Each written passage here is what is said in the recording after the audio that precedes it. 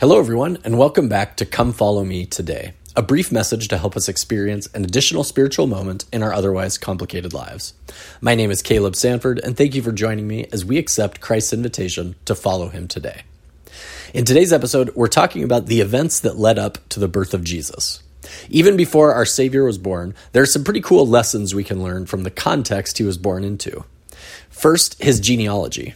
In Matthew, his lineage is traced back through Joseph to David, and then eventually to Abraham. Quote, "The book of the generation of Jesus Christ, the son of David, the son of Abraham." End quote. What's interesting as Matthew relates Jesus' lineage is that it's not very clean. First, in Harry Potter lingo, he's a half-blood, as David's great-grandmother was Ruth the Moabite, enemies to the Israelites, but who married Boaz the Israelite back in the Old Testament.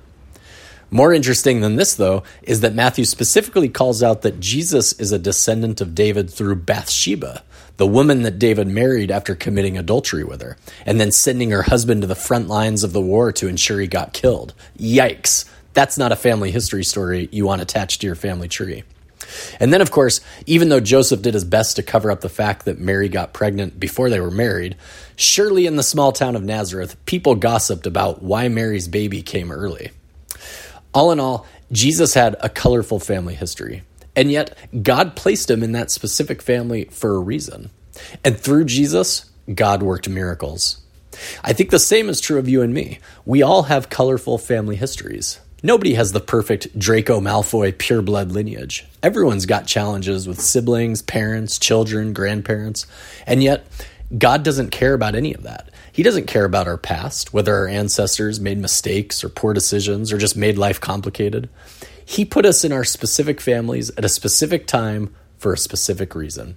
And through us, God also works mighty miracles.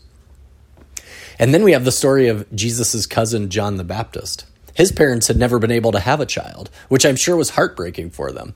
But they still lived righteously. They didn't give up on God. They continued to serve him. Zechariah served faithfully in the temple. And then one day, after they'd given up all hope of having children, an angel appeared to Zechariah to prepare him to become the father to a prophet.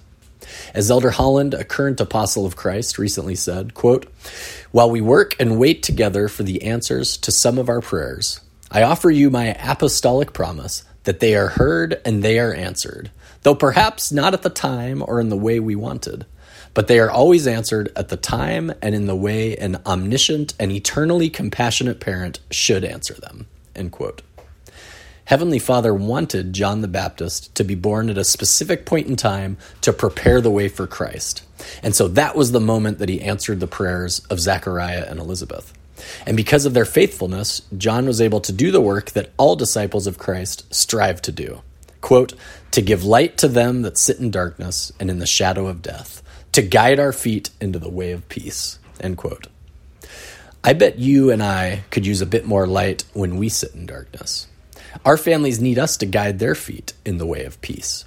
So as we reflect on the birth of Christ during this Christmas season and continue to ponder on our existence and our own challenges and our own purpose, let's remember that we are special children of God.